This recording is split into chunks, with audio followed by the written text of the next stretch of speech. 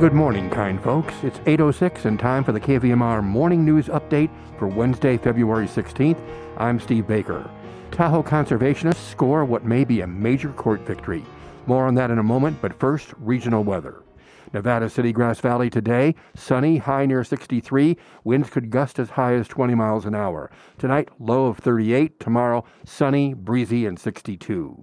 Sacramento today, sunny with a high of 69 and gusting winds as high as 23 miles an hour. Tonight, low of 41. Thursday, 67 and sunny. Truckee, Tahoe today, sunny, a high near 42. Tonight, a low of 13. Thursday, 46 and sunny. Placerville today, sunny skies, high 63. Angels Camp today, 61 and sunny. Nevada County Public Health reports 48 new confirmed COVID-19 cases yesterday.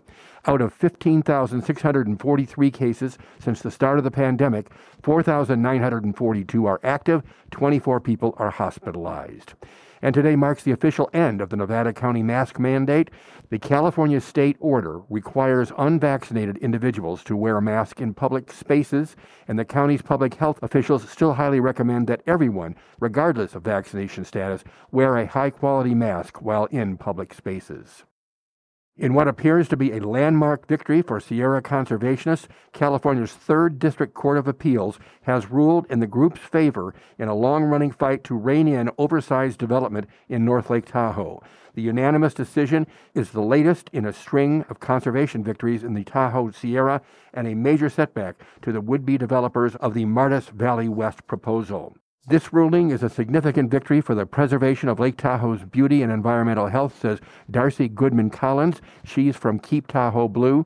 Any development, whether inside or outside the basin, is accountable for impacts to the lake's unique water quality and clarity. This precedent makes that certain.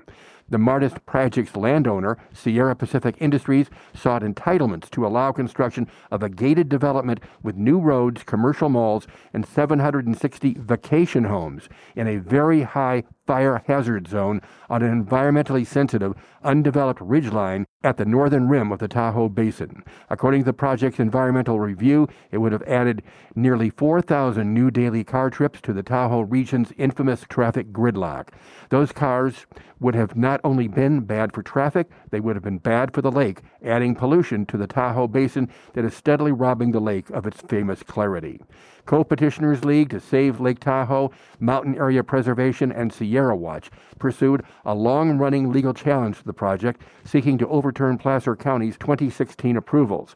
The conservation groups argued that the decision-makers in issuing approvals failed to meet state law by downplaying or disregarding impacts on the clarity of Lake Tahoe, greenhouse gas emissions, traffic, and fire safety. In a court hearing from December of 2021, petitioners pointed to recent precedent set in Sierra Watch's separate successful challenge to proposed development in nearby Olympic Valley, and the appellate court agreed, citing the Sierra Watch versus Placer County precedent and finding that, quote, the county abused its discretion by not describing Lake Tahoe's existing water quality, end quote. Combined last year's decision in the Olympic Valley case and this week's decision on Martis Valley indicate the growing success of efforts to protect the lake from development just outside the rim of the Tahoe Basin.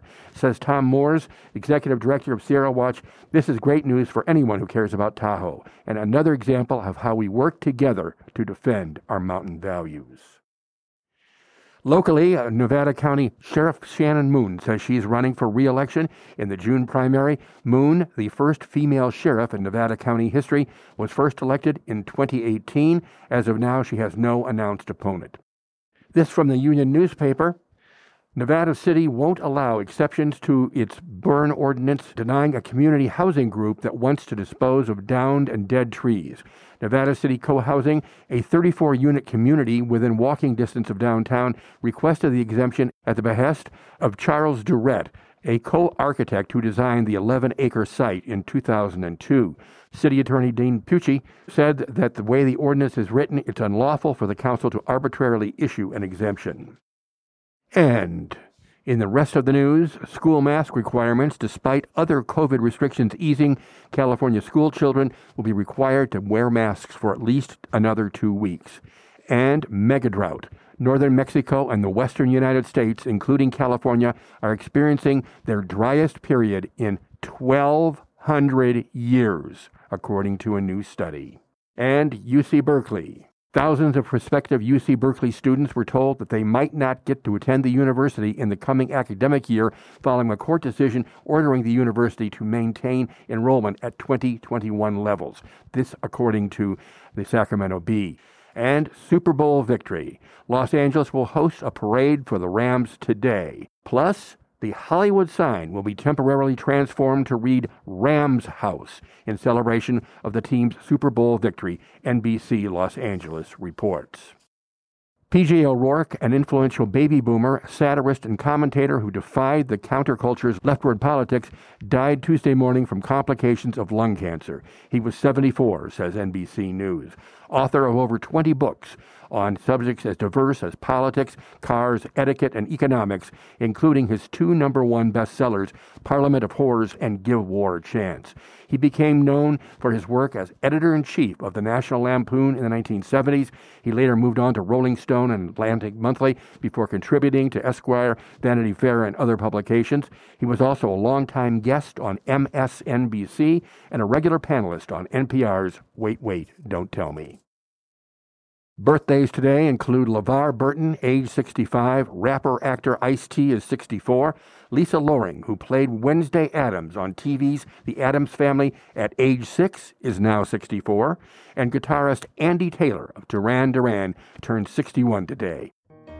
Now stay tuned for more of the Wednesday Morning Show with your host, the one, the only, the Lynn Heinz.